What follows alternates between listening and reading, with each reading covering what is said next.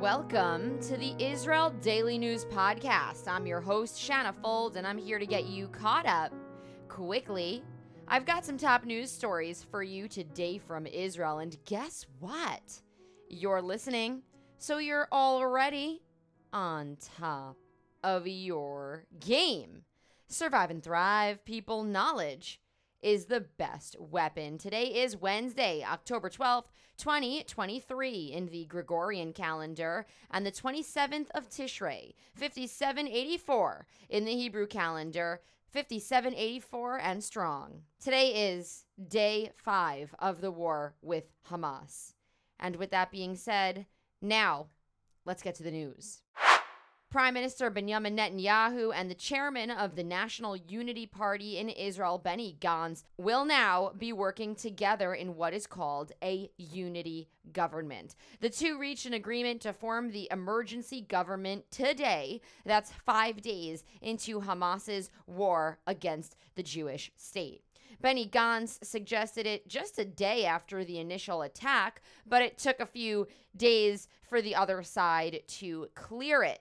The new government is creating a small war cabinet that will include Netanyahu and Gantz, along with Defense Minister Yoav Gallant, and they are planning to leave a spot open for the leader of the opposition, Yair Lapid, if he decides he would like to enter on behalf of his party, Yesh Atid. 4 members of Knesset from the National Unity Party, Gadi Eisenkot, Gideon Sa'ar, Hilly Trooper, and Ifat Sasha Biton, will join the war cabinet without having any specific portfolios. Eisenkot was chief of staff between 2015 and 2019. Sa'ar was a previous justice minister. Trooper is a former minister of culture, and Sasha Biton serves as the current minister of education. Sasha Biton and Trooper will be observers to the cabinet, along with strategic affairs minister Ron Dermer, who is American, by the way, and very strong. You should listen to him talk. 5 members of Mr. Gantz's National Unity Party will assume ministerial status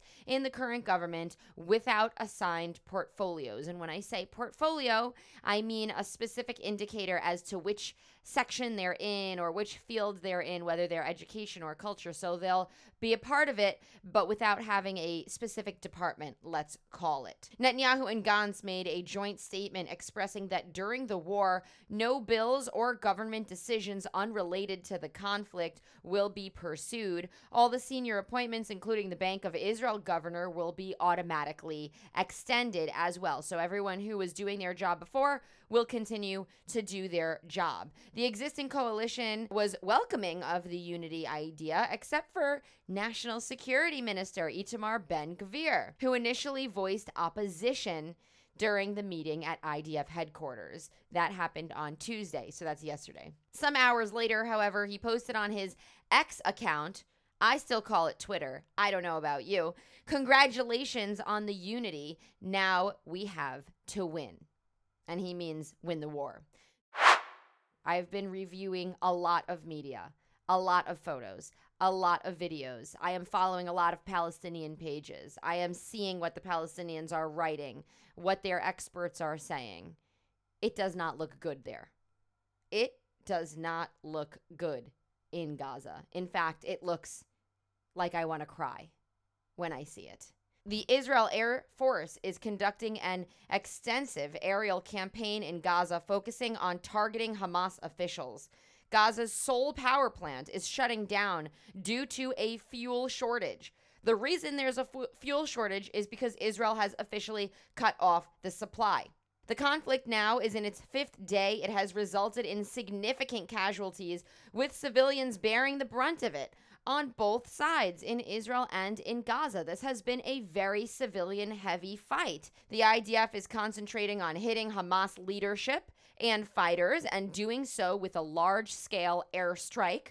There is a halt in essential supplies entering Gaza, which is affecting their 2.3 million people that live in the enclave. Israel is mobilizing a large number of reservists, and a ground offensive into Gaza seems likely, according to experts. Prime Minister Netanyahu vows that every Hamas member is a dead man. They are hiding in tunnels. They are underground. They are under schools. They are under hospitals. They are obviously making it very hard for Israeli officers to get them. Air Force jets conducted strikes on more than 70 Hamas targets in the district of Gaza City, along with a military facility operated by the Palestinian Islamic Jihad, another terror organization. This area was described as a primary operational base for Hamas, where it planned and executed actions against Israel. The military targeted more than 80 sites in Beit Hanun, located in the northern part of the Gaza Strip, and that was on Wednesday morning, so today in the morning. Numerous fighter jets were deployed in this operation, hitting various key installations like 2 Hamas-utilized bank branches, an underground tunnel, and multiple war rooms. Prime Minister Netanyahu says wherever Hamas operates, quote, "we will turn into a city of ruins."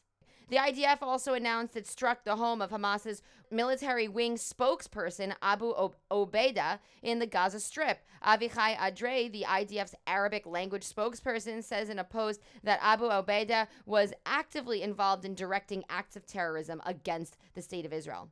During the airstrikes, the IDF damaged 3 water and sanitation sites, which have in turn cut off services to some 400,000 people. That's according to the United Nations.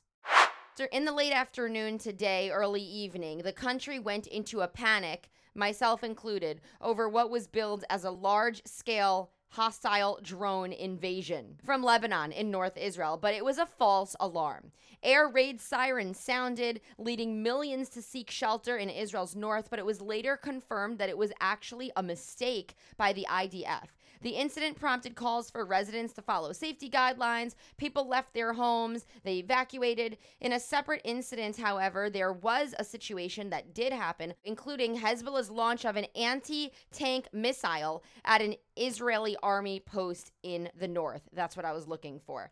Concerns are still growing that Hezbollah could escalate the conflict. Hezbollah is a terror organization funded by Iran, if you didn't know. It operates mostly out of Lebanon, but it also operates out of Syria, and it gets funding and resources from Iran. So occasionally Hezbollah operatives go on over to Iran and get training. The BBC, which usually a lot of people in the Jewish community complain about the BBC and that it is very anti-Semitic.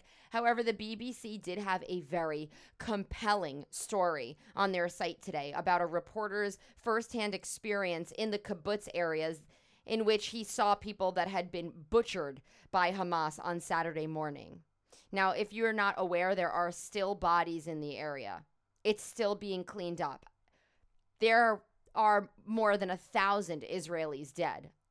It's going to take a while for that to be rectified. Kibbutz Kfar Aza near the Gaza border gives a very grim picture of the ongoing conflict. Israeli forces are now recovering bodies of residents who had been attacked. Some are in their beds, some are laid out on their lawns, and some have been decapitated. Soldiers described the horrifying scene of families, including babies, who were targeted without mercy. The soldiers are tasked with picking up the human remains. One of the soldiers says that this experience has strengthened his resolve to fight. Another says he is ready to enter Gaza by foot. I just think that is very serious. And I just want to put things into perspective for you because I think a lot of us grow past the age of being 18 and we forget. These soldiers, so many of them are 18, 19, 20 years old. The soldiers that are talking about walking themselves into Gaza, the reason that they can say it like that is because they're 18 or 19 years old.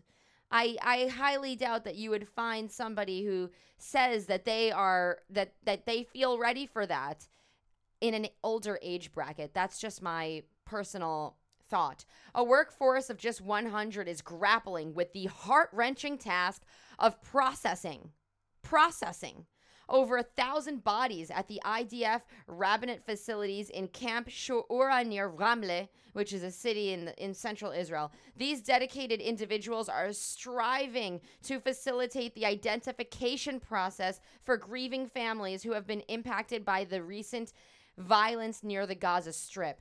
However, the sheer volume of bodily remains has been a significant challenge. Reports suggest that bodies have been mixed up during the transition from trucks to containers.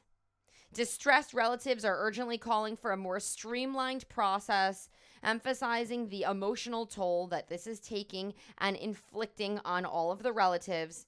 There is a growing plea for additional resources to hasten the identification and offer the solace to the 1,000 families.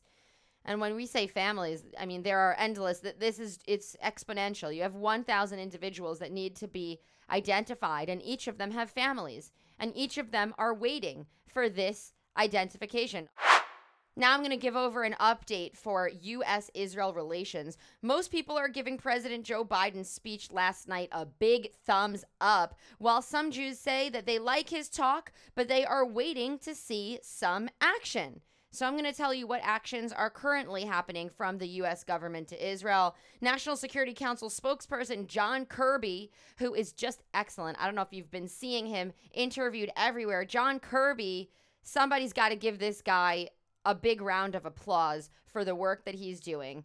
Really, really, really unbelievable. If you haven't seen him, you must.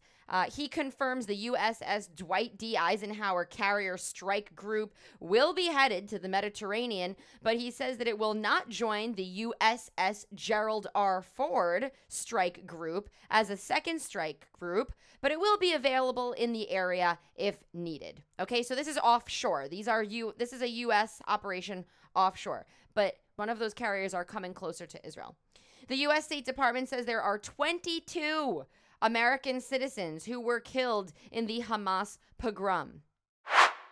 Video was posted tonight on Al Jazeera's website showing what looks like a woman being released to her child. The article, and everybody says that there are 2 children in the video, but when I look at it, it seems like it's just one.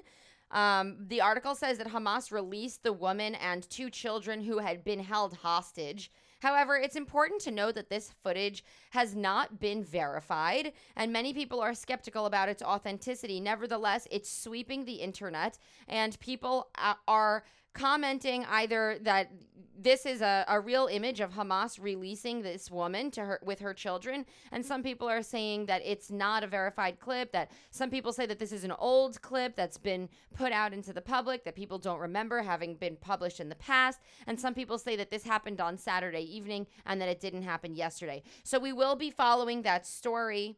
As of now, Israeli authorities have not issued a statement about this clip, and we'll keep monitoring it for you. I did have some comments from listeners asking me to address something, and a lot of people are disturbed about this. The Black Lives Matter memo that came out in support of Hamas. It comes from the Chicago branch and has generated controversy by posting and subsequently deleting an image showing a paraglider with the Palestinian flag accompanied by the words, "I stand with Palestine." The activist group followed up, asserting they aren't proud of the initial post, but maintain their support for Palestine. This move has really stirred people up, with many questioning the group's stance, especially in light of the violence that's going on here. The paraglider, the image of the paraglider in the poster, mimics the paragliders that Hamas used in order to enter Israel and subsequently brutally, inhumanely, awfully, disturbingly murder and reportedly rape women and children on the other side of the border, meaning on our side of the border in Israel. So having the image of the paraglider right in the center of this memo, I think we all know what it was trying to say, despite it was taken down shortly after, and that is just horrendous. And a lot of people did contact me and say, you know, the Jewish people have always been staunch supporters of the Black community, and many were really hurt, especially in the United States, to see this. I want to thank all of you for your support, for your interest in Israeli politics. Israeli politics are world politics. I also want to thank all of you who personally finance and fund the Israel Daily News podcast with monthly contributions. You can support us at anchor.fm/Israel Daily News. You can contribute whatever feels good to you. I want to do some thank yous. Thank you to Elizabeth. Now, whoever you are, Elizabeth, I see your financial support to the Israel Daily News podcast. I am not sure which Elizabeth you are because I have multiple emails from Elizabeths in my inbox and multiple donations from Elizabeths at the GoFundMe page. So if you are listening to this, please do identify yourself. And I also want to thank Kyoko. Please send me a note so that I can send you a thank you note. And I also want to give a very special thank you to a very special woman. Her name is Marianne Vollinger, and she has been with me every step of the way in my rise as an independent journalism. It's not easy to be independent, and you got to work on it every single day. Your support, all of you, even the listeners right now, are what helps me continue down this road of independent journalism. And more than anything, thank you for your kind words. Everybody has been filling up my inbox with kind words, and those words of affirmation get me into this recording chair because it was not easy to get into this recording chair tonight. In fact, usually I record with no makeup. I record without wearing in my pajamas or wear whatever, my workout clothes, and it takes a lot to get up when you're feeling so sad, when your country has taken such a hit, when you're so down. So thank all of you for your notes of support. And I just also wanted to thank you, all of you who have contributed to the GoFundMe page. You can just type in my name and the words GoFundMe. You'll find it right away. You can also be in touch with me about finding out ways to fund our army and bolster the state of Israel. There are so many places to donate. I'm actually overwhelmed with the number of links in my WhatsApp of people asking me to fund certain troops and certain needs, and I just want to share all of them with you, so do get in touch. You can also support us by leaving us a review on Apple Podcasts. You can share the show with a friend, and 3, you can follow us on Facebook at IsraelDaily.news, as well as Shanna Fold. My name has 2 N's in it, and I'm very sensitive about that. You can also find us on Twitter at Israel Podcast. And now for a strengthening story, which is out about a display of extraordinary courage from an older woman named Rachel Adari of Ofakim.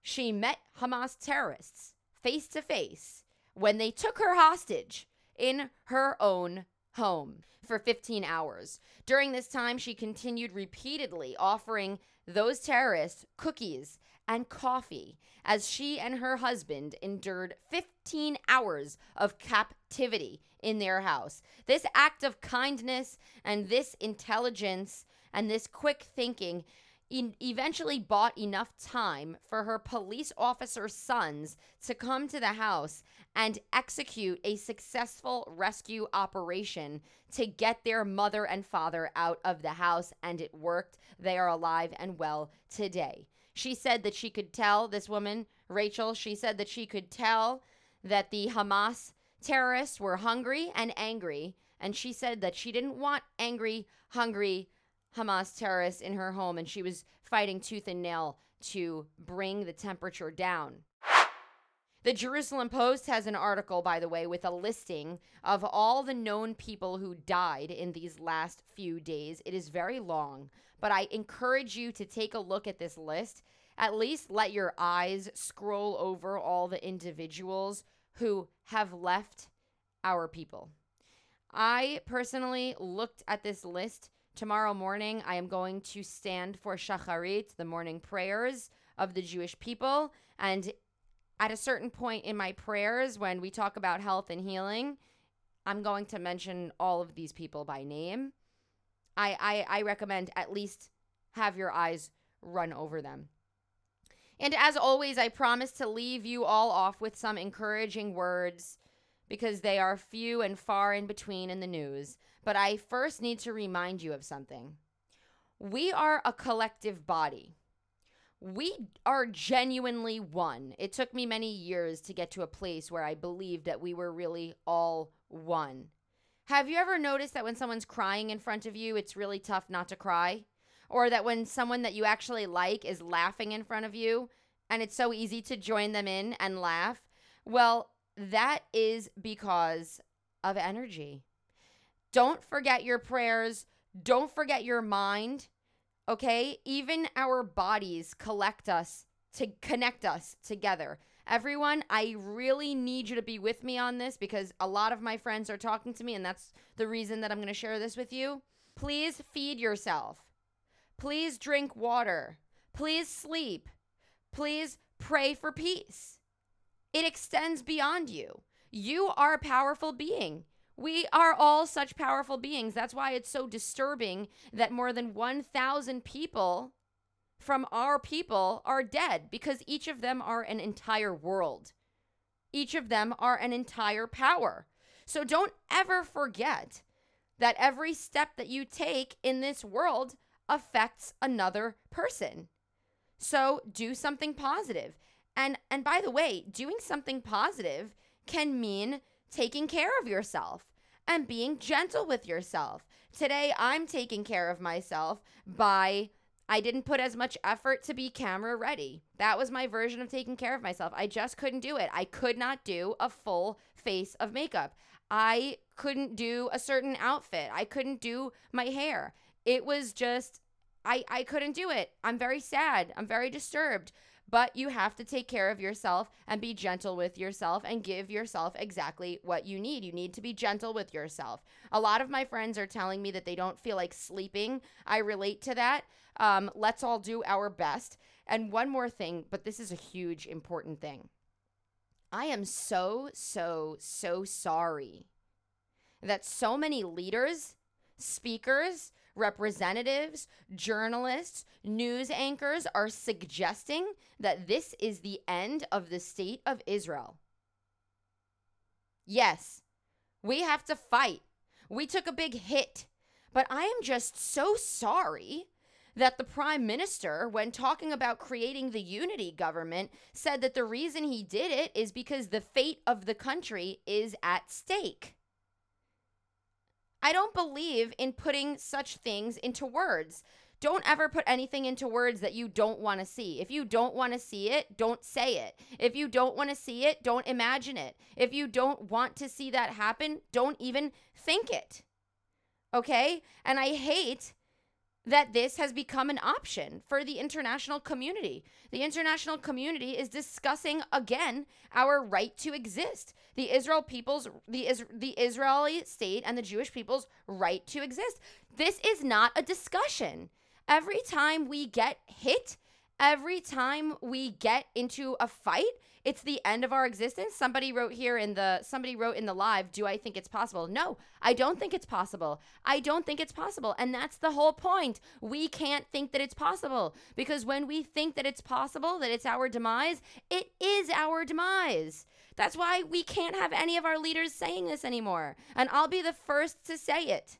I will be the first to say it. I don't know why I'm the only one that's thinking this or the only one that is talking about this. Let's deal with this war and move on and live in our homeland. End of story.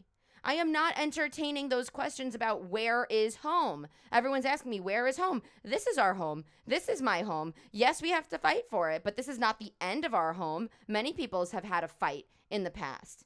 Okay, we did not invest all of our lives, our resources, our generations, our generational trauma, our mental sanity, our emotional traumas, our money, our blood, sweat, and tears into making this a democratic beacon in the Middle East, out of poor kibbutzim, out of poor conditions in the desert, where our women were raped by local tribes in the late 1800s, where people walked to from around the world to get to a safe haven, where over and over again we tried to drive out British imperialists before 1948 until it actually happened, where we have had peace conferences over and over and over again with Palestinians in an effort to make peace with our neighbors. No, we are not going. We did not collectively put this effort in to talk about our demise. So don't even let any leader talk about it. Don't think about it. Don't even go down that road. Do not go down that road. And I will be the first to tell you, and I will say that over and over again if you all need to hear it. And now we're just going to let it go. All right. Well, that is it for today's show. Today is Wednesday, October 12th, 2023. Tel Aviv has a low of 21 degrees Celsius and a high of 28 degrees. That's 69 degrees Fahrenheit for the low, going up to 83 degrees for the high. Subscribe to the Israel Daily News Podcast on Spotify, on Apple Podcasts, or wherever you're hearing it from. We are everywhere. Don't forget to sign up to our Israel Weekly News Wrap. It's a weekly newsletter that's coming out with the top 5 stories coming out of Israel. And of course, I always put a personal note from me at the top. You can sign up for that at israeldaily.news. A big thank you goes out to our social media director, Michelle Milner. I'm going to send you off with a song called Day and Night. It's a piano piece by Shalom David Crane in Jerusalem. Have a great and productive day.